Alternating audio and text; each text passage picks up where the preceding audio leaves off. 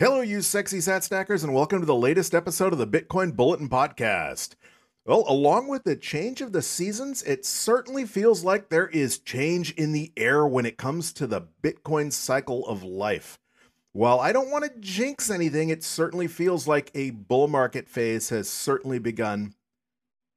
Obviously, the exuberance phase or the euphoria phase is a long way away still. Typically, that comes after Bitcoin reclaims its previous all-time high, and we see that steady up and to the right go just extremely vertical, rocket ship to the moon. And that normally happens 6 to 18 months after, or begins 6 to 18 months after the halving. So it would be expected to see that, around a year from Thanksgiving, the end of next November or the beginning of next December, if history repeats or certainly rhymes. I do feel confident saying at least that we are finally in the optimism phase. Plebs are at least starting to see the light at the end of the tunnel. For those familiar with the psychology of a market phase, you begin in the optimism phase, and then you get to the excitement phase, and then the extended thrill phase before you peak with the euphoria phase, which then begins the downward trend with the anxiety phase, the fear, denial, depression phase, and finally, once again, depression gives way back to optimism. This podcast is for information and entertainment purposes only. Nothing on this podcast should be construed as financial advice. All views expressed on this podcast are solely the opinions of the host and/or any guests that we might have from time to time. Nothing on this podcast should be construed as a specific inducement to make a particular investment or to follow a particular investing strategy.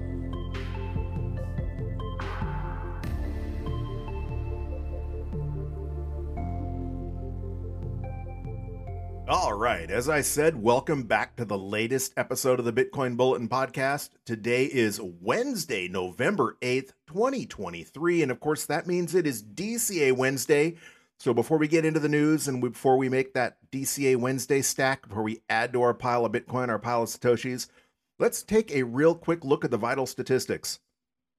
At the time of recording, we are at a blockchain height of 815,910, and Bitcoin is clocking in at a US dollar value of $35,545, or 2,813 sats per dollar, and that is the highest we have seen Bitcoin in several months, in many months, certainly the highest since, I believe it was last May, potentially. I have to scroll back through my notes and check, but I'm getting a little off track.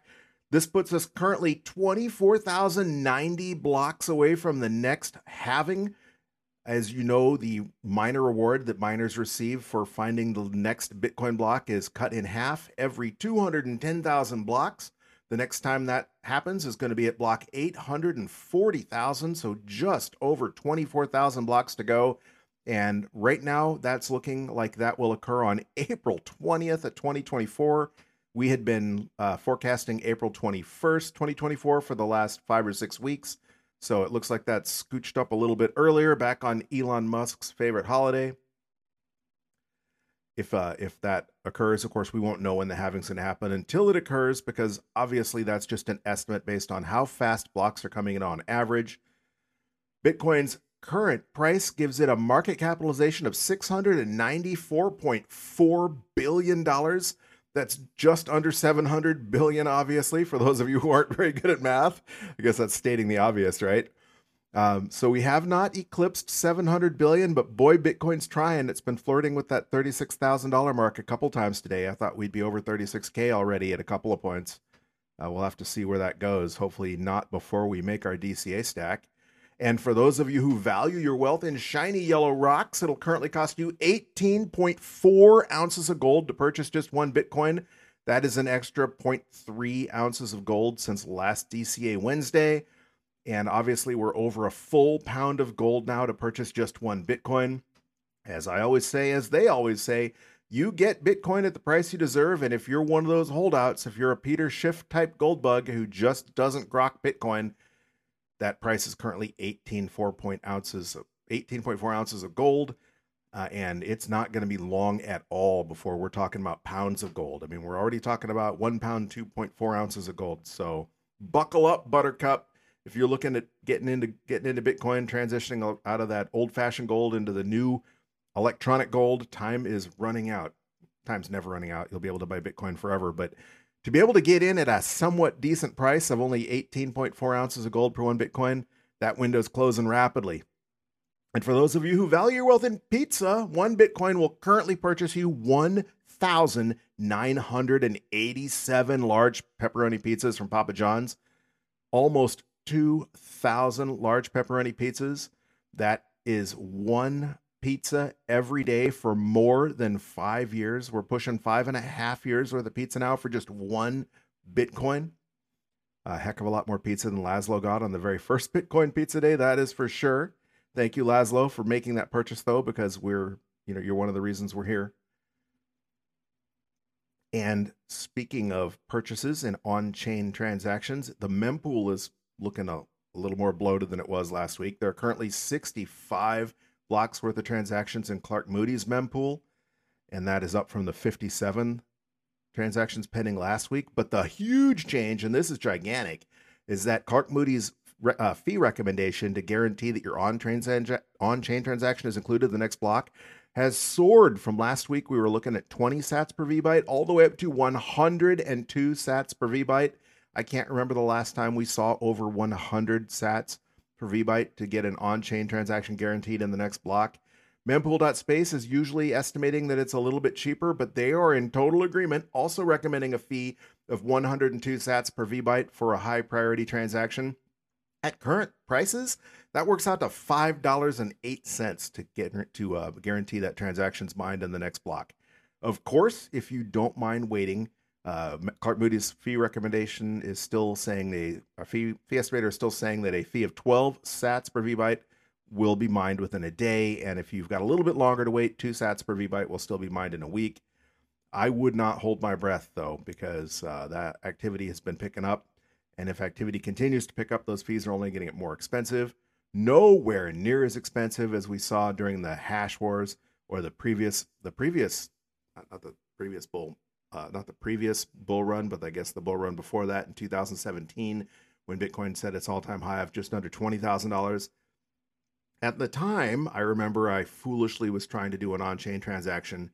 I wanted to consolidate some Bitcoin. Boy, was it the wrong time to do it, because the fee estimator was saying it was going to cost more than $50 to move my Bitcoin on chain. And that was with Bitcoin only worth like less than $20,000. So it was a heck of a lot more Satoshis than it would be right now, because $50 of the Bitcoin now, we'd be talking, 1,000 sats per VByte. And that's at the current price. So, which is triple or almost double what it was then. So,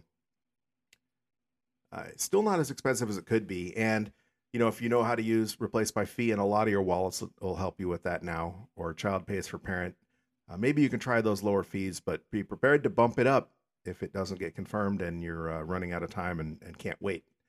Hopefully, though, we will see, this cool off a little bit during the weekend, or particularly cool off in general, because it looks like a lot of this activity is being driven by that ordinals and inscriptions nonsense. We had seen that fall off, almost go to zero in September. But according to an article on CoinDesk right now, and a graph they have accompanying it, we're at the same level we were prior to that drop-off, almost record levels now of ordinals and transcriptions nonsense, with their headline, Bitcoin fees soar nearly 1,000% since August as ordinals are back in vogue. They go on to say higher fees are also boosting the bottom line for the industry's beleaguered miners. So that's not a bad thing. And in fact, I noticed that the last couple blocks were coming in with a block value of more than 7 Bitcoin. Of course, the miner reward is 6.25 new Bitcoin until the halving. So they were coming in around 7 to 7.5 Bitcoin, which means more than a full Bitcoin in fees per block. And that's just insane. So hopefully those ordinals and inscriptions go away, because, man, if that was ever not the ultimate slap in the face lesson in unintended consequences for everyone out there who wants to continuously introduce their little clever ways to improve Bitcoin, stop. Don't. Bitcoin is already perfect as a layer 1 technology. We don't need to be concentrating on the first layer of Bitcoin right now. in my humble opinion, and lest we implement anything that's going to backfire on us, kind of like this ordinals and inscriptions fiasco. And I know people are touting the fact that it's helping the quote unquote industry's beleaguered miners, but the miners know what they're into. They know that there's a halving coming up, and they know that the gravy is going to start pouring again in about a year or so. They're not as beleaguered as you might think. Most of them, at least the intelligent miners, this is they planned for this, and they took the opportunity when the cost of ASICs, the cost per hash per terahash, was extremely low to expand their operations. So they're going to be sitting pretty. I wouldn't worry too much about the miners. All right, that metric I like to follow, Bitcoin's 24-hour average transaction volume, is also soaring, up at 6.9 transactions per second currently. That's more than almost 1.5 transactions more than last Wednesday, when it was zooming in at 5.57 transactions per second. Obviously, we haven't seen levels this high since the peak of the ordinals and inscriptions hysteria, and you've got to go months back, all the way back to August, before we even see 6.48 transactions per second. So prior to ordinals, I would say that anytime we saw more than 3.14 transactions per second, that was indicative of a bull market or rally in Bitcoin prices, and that's not any official or expert transaction analysis. That was just my observation that every Wednesday when I did this podcast, if transaction volume was more than 3.14 per second, then the price was going up. And that was without fail this entire last 2.5 years that we've been doing this podcast.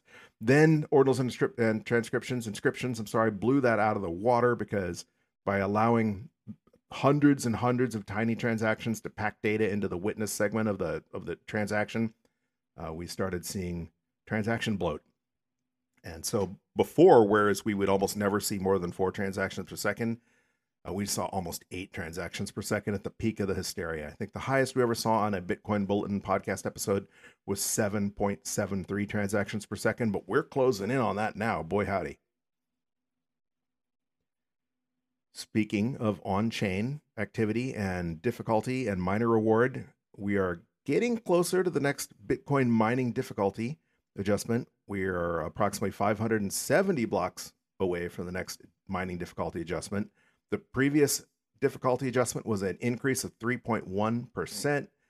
If you're not familiar, the Bitcoin protocol adjusts the difficulty it takes to find the next block every 2016 blocks, which is theoretically every 2 weeks, with the goal of keeping blocks coming in at an average of 10 minutes in between blocks. If they're coming in faster, the difficulty goes up to slow it down. If they're coming in slower, the difficulty decreases to speed them up.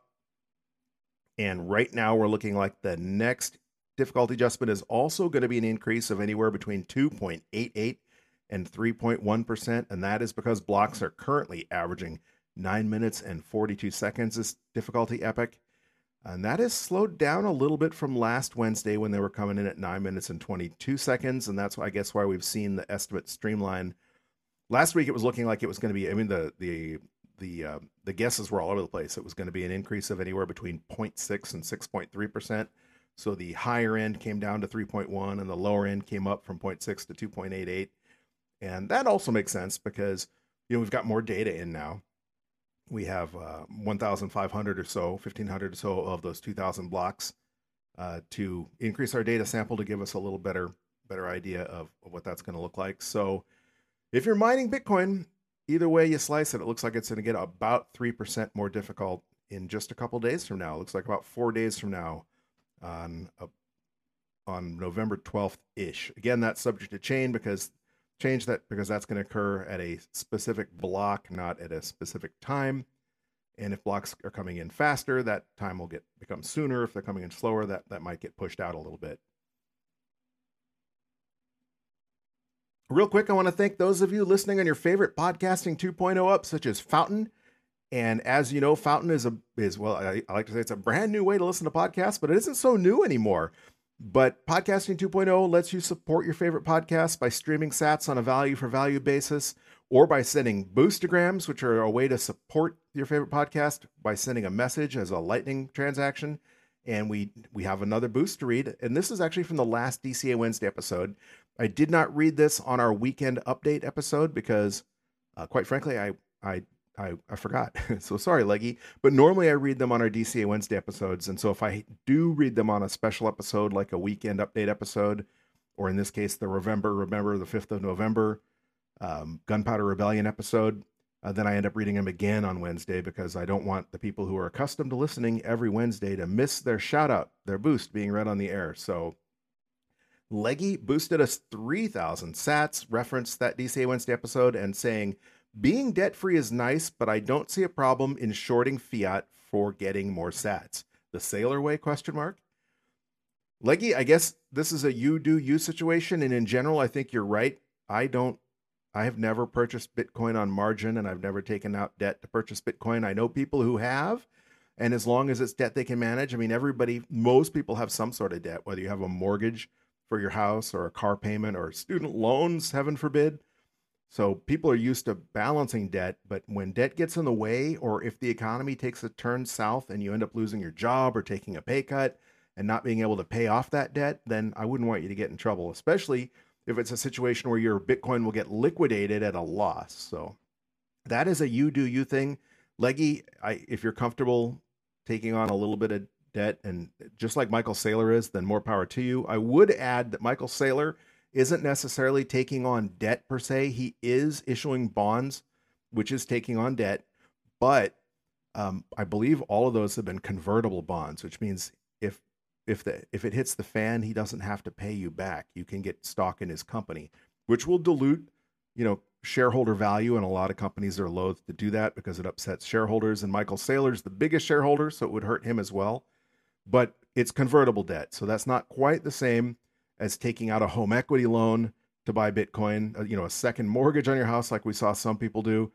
And one of them worked out great, and I'm happy to see that. I forget who it was, but if you were following on Reddit, there was an individual that took out a mortgage on his house for Bitcoin, and the timing in his case worked out. But man, that's kind of gambling. So thank you for the boost, Leggy. And again, this is you do you, and I don't hold it against you if you want to take out a little bit of debt.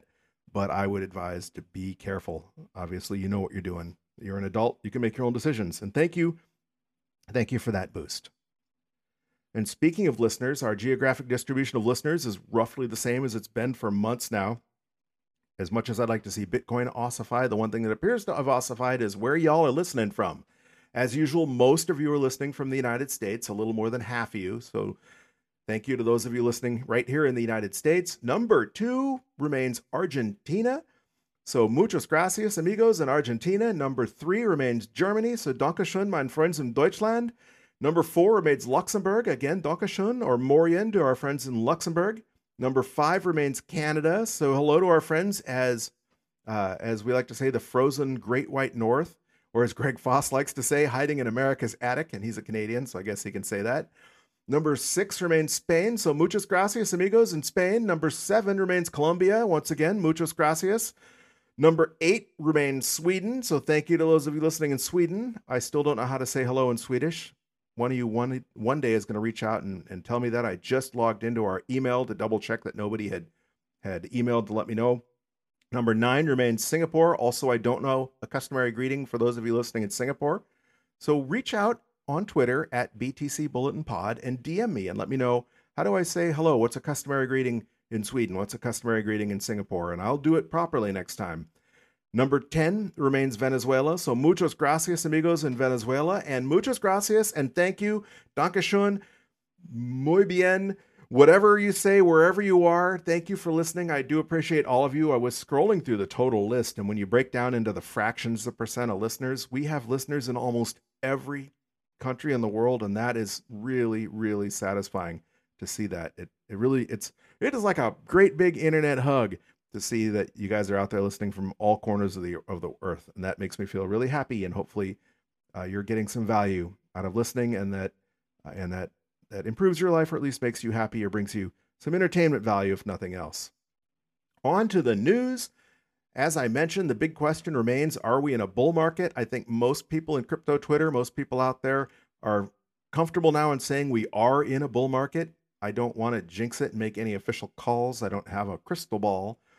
I do want to say that as a reminder, in 2019, our cycle low came, 2020, our cycle low came just 2 months prior to the halving, and that was a black swan event because of the lockdowns, because of the virus. But that's kind of the point, right? That's why they call it a black swan. Nobody can see it coming. Nobody can tell the future. So if we had expected it, it would have already been priced in, right? I don't believe that I'm saying that tongue in cheek. But that being said, I am perpetually bullish. Bitcoin will keep going up and to the right over the long term. Forever, or as Michael Saylor so famously said, forever, Laura, forever. And speaking of Michael Saylor, he was on CNBC the other day talking about the upcoming halving and said, you're going to see 12 billion of natural selling per year converted into 6 billion of natural selling per year. And as a result, he was forecasting that the price of Bitcoin will eventually 10x from where it is at right now, so approximately 350,000. I think he was referring to this bull run, not eventually, because he believes it'll be going up forever for Laura forever, way more than just 350,000. But Saylor has said in the past that he has laid out several criteria that he thought were holding back Bitcoin, at least holding back significant institutional money, institutional adoption. And some of those criteria he pointed out have already been met, like the change in the gap accounting rules, which made it a real pain in the tuchus for American companies to hold Bitcoin, because just like MicroStrategy, they were required to mark their Bitcoin down when the price dropped. And so on paper, they had to report that they had a loss of billions of dollars, even though they didn't, because they hadn't sold any. And then when the price of Bitcoin recovered, they weren't allowed to revalue their Bitcoin. They had to keep it marked down unless they were to sell it, and then they could, then it would reflect what they sold it for. But since they're not selling, it made MicroStrategy look like they were losing billions, even though they're in the green now on their Bitcoin purchase. So the gap rules have been changed. I think that's happening at the end of this year. And there were other things that he laid out that he would like to see, and pretty much all of them have come true already. He also called out the altcoin market as diverting investment away from Bitcoin, adding, quote, when the industry takes its eyes away from the shiny little tokens that have distracted and demolished shareholder value, I think the industry moves to the next level and we 10x from here. So I don't think we're going to see S coins go away anytime soon. Certainly they, when the price of Bitcoin goes up, that, they tend to ride on the coattails of Bitcoin. So when we get an explosion of Bitcoin price as we begin the next bull run, the euphoria phase really kicks in. Then you see the scams and the crypto altcoins just flood the market. I see no reason why that won't happen basically forever, because scammers have been around since the beginning of time. And if a scammer sees an opportunity, they're going to take advantage of it, even if, the government tries to crack down on altcoins, etc. Because when have scammers ever cared about the law, right? What FTX did was illegal already. We didn't need new regulations to prevent SBF from scamming people with FTX, and that happened anyway. So I'm not confident that the crypto scams will ever go away, but Bitcoin's dominance in the market will continue to increase, and that is at least a good thing. So back to if we're in a bull market. According to Investopedia, they define a bull market as the condition of a financial market in which prices are rising or are expected to rise. The term bull market is most often used to refer to the stock market, but can be applied to anything that is traded, such as bonds, real estate, currencies, and commodities. Investopedia also says that at least when it comes to the stock market, the commonly accepted definition of a bull market is when stock prices rise by 20%. Well, Bitcoin has risen by a lot more than 20%. In fact, it's up over 100% for the year now. And so 20% isn't what we commonly use on crypto Twitter or in the Bitcoin space, Bitcoin Twitter. It's generally accepted amongst most Bitcoin OGs that the bull market officially begins when Bitcoin doubles the cycle low. That's a tricky call because, if the cycle low is upper 15,000 range, round up to 16,000, that means we entered a bull market when Bitcoin broke 32,000. But it did that and then plummeted back down into the 20 range. And we don't even know if there's going to be another black swan that might cause an even lower cycle low before the halving. Anything is possible. So I guess we only really know in hindsight, but I can tell you it certainly feels a lot more optimistic out there. As I mentioned in the beginning, on the lead into this podcast, I think we've definitely entered the optimism phase. And so with it comes the looming bull market.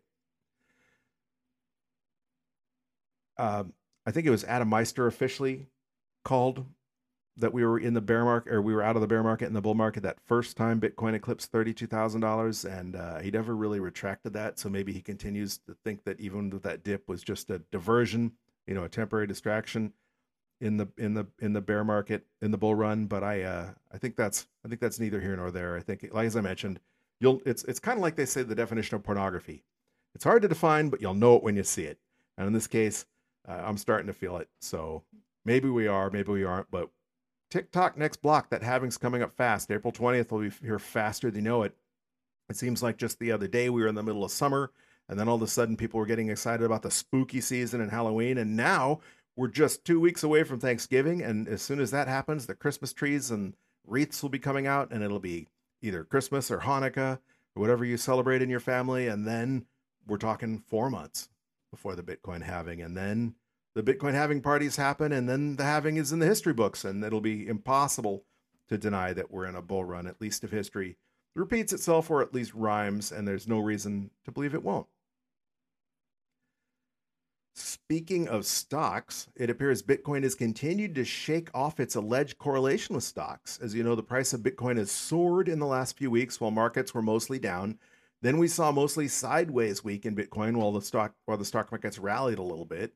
And now the markets are down again today, and Bitcoin is testing that $36,000 range. So that is good to see, because for the longest time, it really did look like there was some correlation. At least if you looked on the micro level, it looked like there might have been some correlation with stock markets. Some people have even said that the halving cycle isn't really anything to do with the halving, but it's to do with presidential elections here in the United States and the kind of loose fiscal policy that comes along with that. But I don't put any weight into that. I think it's more likely that we're starting to see that optimism phase, and I think the mainstream media is finally starting to recognize Bitcoin as a safe haven asset. For example, remember a couple of weeks ago, we talked about how BlackRock CEO Larry Fink had called Bitcoin, money flowing into Bitcoin, a flight to quality.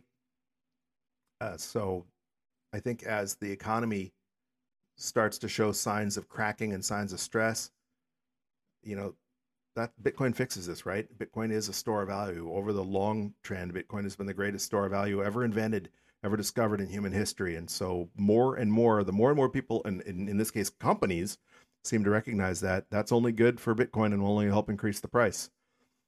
Speaking of Bitcoin bulls, Plan B is once again defending his stock to flow model on Twitter, posting this weekend a graph, basically his dot plot, and it says, see those 3 red Bitcoin pumps, all after all 3 halvings, every 210,000 blocks / 4 years. Stock to flow haters want you to believe that was random, a spurious correlation. In my opinion, stock to flow will be correct again, and we will see another red pump after April 2024 halving. Time will tell. I've heard some very compelling arguments for stock to flow, and I've heard some very compelling arguments for why you cannot apply stock to flow, at least it's commonly understood, to Bitcoin. But my understanding of stock to flow is that it's basically common sense supply and demand, and that it has to do with, as Michael Saylor pointed out, the amount of Bitcoin for sale on exchanges is usually related to the amount of Bitcoin being mined, because most Bitcoin hasn't moved in forever, because hodlers, plebs, are getting it and they're stacking it and they're putting it on their cold cards or their Trezors or their hardware wallets, and it's never going to move again. It's never going to see the light of day until we're on a Bitcoin standard. And therefore, if you want to purchase Bitcoin, or if a big shot like Michael Saylor wants to purchase Bitcoin, they have to get it from a commercial company that's mining Bitcoin and selling it. And that's going to get cut in half in April, on approximately April 20th of 2024. When it does, if you want to buy Bitcoin, or if you have to buy Bitcoin because you're an ETF and you need to meet customer demand, then you got to pay the price that whoever has the Bitcoin is willing to sell it is asking. That puts the sellers in the driver's seat, and that is always good for price accumulation. So regardless of what you think of the stock to flow model, there's no denying that supply and demand plays a role in the value of everything. All right. So, as they say in the musical The Book of Mormon, now we get to the part of the story that is a little bit sad. Despite the exuberance in stock markets last week, reality is setting back in the traditional financial markets, with headlines, for example, on Yahoo Finance, Wall Street's longest win streak in 2 years in jeopardy as rally fades. Companies are starting, and this is my own words here, companies are starting to revise their profit forecast downwards as consumers appear to be stretched to the breaking point. And NBC News reported just today with the headline, credit card balances spiked in the third quarter to a record 1.08 trillion. Here's how we got there. Or as Business Insider more starkly put it with their headline, Americans notched the biggest annual increase in credit card debt on record last quarter. If you remember, it was months ago that I first commented on reports that people were resorting to purchasing their groceries, their food on buy now, pay later plans, that people don't have as much money as they used to have. And it isn't just that inflation is going through the roof and groceries are getting more expensive. Despite the fact we're being told this is the best economy in 40 years and that more jobs are continuously being created, everybody knows somebody who is laid off from a well-paying job that now has to get 2 or 3 lesser paying jobs just to make ends meet. They're not making as much money as they used to get. Friends of mine that are in the real estate business are closing on fewer houses. The real estate bubble appears to be waning in most of the country. So pretty much everybody's trying to live on less money and things are getting more expensive. And as a result, Americans and people all over the world are maxing out their credit cards. Of course, the inevitable consequences of consumers loading up on so much debt is the looming default. We saw this in the 2008 housing crash, and with home prices falling and mortgage rates through the roof, it wouldn't be illogical to assume we were going to see an uptick in foreclosures again as people who have to move because maybe they get transferred or they lost their job and they can't afford to live where they're currently living, so they have to sell their house, are now forced with trying to sell a house that they owe more on than what it's currently valued at, which is exactly what happened in 2008. And so instead of paying off their existing mortgage, they walk away or the house gets foreclosed on. But the housing market aside, we're already seeing cracks appear in the consumer finance industry with headlines like on MarketWatch, delinquencies are up as credit card debt hits a record 1.08 trillion. Millennials are driving the increase. I don't think they're digging on millennials here. They go on to say that delinquency rates on credit card bills continue to rise, with the sharpest increase among borrowers aged 30 to 39, according to the New York Fed. Well, that totally makes sense because the people aged 30 to 39 are the young people who've just got their careers. They've just got their first houses, maybe if they can afford one. They've got young children. That's getting more expensive. Kids are going to eat more. They're going to go to college hopefully one day or whatever their plan is. So obviously the millennials are out there at the point in their life where they need to spend the most money and they're getting hit the hardest because they're at that point now when we're seeing record inflation. Remember though, this isn't all gloom and doom. You are already sitting in the lifeboat. Obviously Bitcoin fixes this, but as Matt Odell often says, people need to touch the stove. People need to get burnt. You can't make people help themselves until they, you can't convince somebody something is good for them until they need it. Picture the global economy as one of those massive cruise ships sailing the ocean. Like the economy, there's a lot of momentum behind a 250,000 ton ship.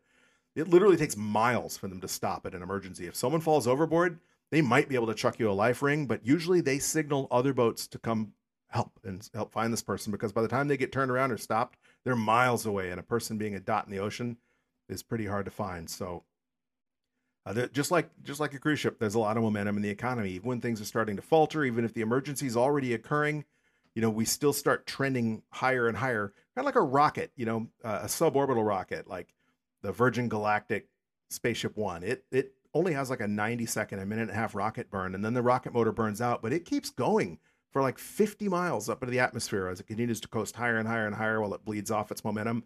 And then it begins the ballistic arc and falls back to Earth. And so it is with the economy. The passengers on this cruise ship analogy are kind of like, your friends and family. They're sitting in lounge chairs, drinking pina coladas and having the time of their life.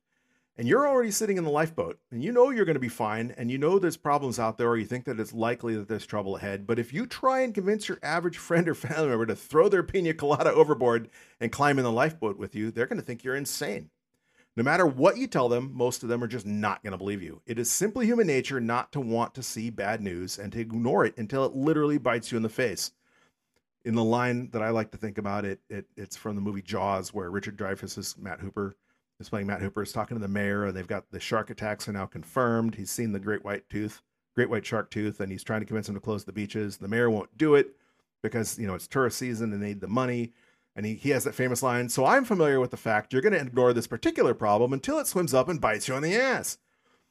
And that's just human nature. It's a good movie line, but it's why your family members, why your normie family members have such a hard time listening to you when you've got all this knowledge and you're trying to help them. You're trying to point them towards Bitcoin or any other time you might have been trying to help out a friend who just can't see what you're trying to say until it's too late. This is the reason normies are often referred to as sheep. They need the sheepdog, but they will often ignore the sheepdog until the wolves are charging at them. And then at the last minute, the sheepdogs have to save the day. You're the sheepdogs. You're sitting in that lifeboat. Bitcoin is the life raft, but I digress. The point is, it's often darkest right before the dawn, and you're already here, and we're already stacking sunshine. All right, one last bit of news before we get into two last bits of news before we get into stacking our DCA Wednesday stack, and this is just plain funny. If you remember Nouriel Roubini, Dr. Doom, he's often credited with forecasting the 2008 financial crisis. He's also a notorious Bitcoin hater, and he said that Bitcoin was the world's biggest scam. He called the 2022 bear market the crypto apocalypse. According to Yahoo Finance, he called Bitcoin the mother of all bubbles, and crypto the biggest criminal heist in human history. And while I agree that crypto is a scam, he was referring to Bitcoin. He doesn't care about the S coins for the most part, or at least he didn't, because now apparently Dr. Doom himself, Nouriel Roubini, is behind his own bouncing baby shitcoin. According to an article by Camilla Russo published this afternoon on Yahoo Finance, headlined, "Crypto critic Nouriel Roubini is launching a token," the economist known as Dr. Doom is the co-founder and chief economist behind Atlas Capital, which describes itself as a fintech company designing technology-driven solutions addressing macro, geopolitical, and climate risks. The project is enabled by AI, ML, climate technology, and blockchain. So wow, all the buzzwords, right? Usually all the buzzwords associated with scams. So if that isn't an example of the pot calling the kettle black, Nouriel Roubini, the Dr. Doom himself, Dr. Bitcoin is a scam. Dr. Bitcoin is the biggest scam in the world, and it's a criminal heist, is now launching his own S coin. Last but not least, and I'm not dunking on anyone because this is actually horrific, and not just because it involves NFTs, but because I cringe even reading the headline. But if you haven't heard, attendees at the Bored Ape Yacht Club event in, I believe it was Hong Kong this weekend, suffered, many of them, according to an article on Embassy, says more than a dozen people who attended the Bored Ape Yacht Club 3-day event in Hong Kong over the weekend said they experienced eye pain and temporary vision loss due to ultraviolet light that blasted from the stage Saturday night. This claim is another notch in the NFT purveyor's belt of chaos. This isn't the only article that is saying that people have not only suffered eye damage, but burns to their skin, because apparently instead of having black lights, they ordered UV lights, to light up the glow-in-the-dark paint to create a festive atmosphere for their party. And while black lights are on the UV spectrum, it is a completely different thing to a high-powered UV light. For example, I have an ultraviolet light in the air handler of my air conditioning unit, and it is in there because it is so powerful it kills bacteria. Here in Florida, it's moist, and bacteria and mold like to grow everywhere. And we just had our AC unit replaced, and the other one was absolutely filthy. So this one, we had a UV light installed because it will sterilize anything that shines on it, including your eyeballs. And there's a big warning right on the AC unit. It says, do not open this AC unit without turning the light off or without putting on specialized protective goggles, because it will ruin your eyes. It will burn your retinas and make you go blind. So that, man, I'm gritting my teeth even reading that headline, because I'm particularly squeamish about my eyes for some reason. And that's just horrific. But I don't want to say that's what you get for being the sort of chump that's into NFTs, but it's just funny, as the MSNBC puts it, that it is another notch in the NFT purveyor's belt of chaos. Okay, moving right along to why we are here. We are here because today is DCA Wednesday. And for those of you just following us for the first time or do not already know, you might be asking, what is DCA? Well, DCA is short for dollar cost averaging, and DCA, or dollar cost averaging, is an investment strategy where you invest your money in equal portions at regular intervals regardless of price. For example, this is going to be our 120th stack. We started our regular interval all the way on Wednesday, July 28th, 2021, more than 2 years ago. So we set our regular interval as weekly on Wednesdays, and we set our equal portion as just $20. And both of these are you do you things. We chose $20 because I wanted to show that even if you can only afford as little as $20, that by DCAing on a regular basis, eventually that $20 would add up to an appreciable stack of Satoshis, potentially a life-changing amount of Bitcoin one day. I think we've kind of already demonstrated that. But again, this is a you do you thing. Obviously, Michael Saylor isn't going to be out there stacking $20 every Wednesday. So, as they say, don't invest any money that you can't afford to lose, any money that you're not prepared to put into Bitcoin and hold for at least one full cycle, ideally forever. So, whatever you feel comfortable with, an amount that you can give up, the amount that you're not going to need to pay your rent, to buy your groceries, especially in this economy. And whether you do so weekly, daily, or monthly, it's common for people to DCA on paydays whenever they get paid their fiat job. So for most people that I know, that's every 2 weeks. So if you want to DCA every other week, again, that's a you do you thing. We chose Wednesdays, and we chose $20. And so far, those 119 Wednesdays have stacked a total of $2,380, which includes $53.55 worth of fees. And it has accumulated a stack of 8,242,811 sats at an average cost basis of $28,873.65. So we're back in the green. Today, we're going to add another $20 stacking using the Cash App. Cash App is not a sponsor of the show. As you know, I've been using Cash App for the entire 2.5 years we've been stacking, and that is because I think it's the easiest way for people in the United States to stack small amounts of Bitcoin. They have charged us $55, what did I say, $53.55 worth of fees over those 119 purchases. It works out about 45 cents a purchase because they charge about a 2.25% fee. Nobody sells you something for nothing. So regardless of what exchange you're using, they either usually charge a fee or a spread, or they get their money from you some other way. Cash App gets it from you up front in terms of that fee. But they let me transfer the Bitcoin to my hardware wallet for free, which I think kind of makes up for it. Again, they're not a sponsor. You do you. Cash App might not even be available where you're at, but we do have some links to a few exchanges and apps in our show notes, such as Cash App, Strike, and even Fold. And if you're not using any of those services and you want to use them, please consider scrolling down through the show notes, clicking on our referral link to do so, because you'll get something for doing that. By the time you're listening to this, that might have changed. But for example, right now you'll get like $5 for signing up for Cash App, and we'll get $5 too for the referral. Again, they're not a sponsor. Everybody who uses these services gets a referral code. That's pretty standard with most services nowadays. But it's one way that you can help support the podcast, and you can get paid to help support the podcast. I've already got Cash App open and tapping on Bitcoin, tap and buy. And this time I have to manually enter $20. The choices are 5, 10, 25, 50. So entering $20,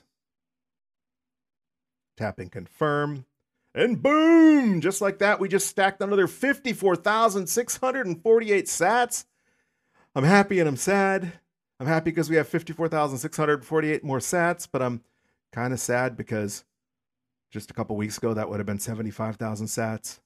As the price of Bitcoin goes up, we're going to get fewer and fewer sats for our fiat. So, that's part of the thing about dollar cost averaging. We bought all the way up to the all-time high, and then we bought all the way down to the cycle low. And now we're going to buy all the way up to the new all-time high. And as a result, we've stacked now 8,297,459 sats. And our average cost basis has gone up by a little more than $50. It's now $28,924.52, but still almost $7,000 cheaper than what the current price of Bitcoin is. And I remind you that the day we began our DCA Wednesday episode, Bitcoin was clocking in at $39,716. So you'd be still below your break-even point. You'd still be underwater had you YOLO'd in back on July 20th, 2021, and you'd have more than 2 million fewer sats. So for now, at least, our experiment has been a raging success. And even if we stop now, we still have significantly more sats than the average human being on Earth will be able to accumulate one day when we see hyper-Bitcoinization. Before we wrap this up, I want to reach out to you once again and ask you to follow us on Twitter. On Twitter, we are at BTC Bulletin Pod. The more people that follow us on Twitter, the more people are likely to find out about this podcast, and the more likely you are to help us help people become orange pilled. Perhaps as importantly, last episode I mentioned that we had tried new podcast artwork for 2 episodes. And during that time, our listenership, our podcast listens, our downloads, not our downloads, but our listens went down by almost 50%.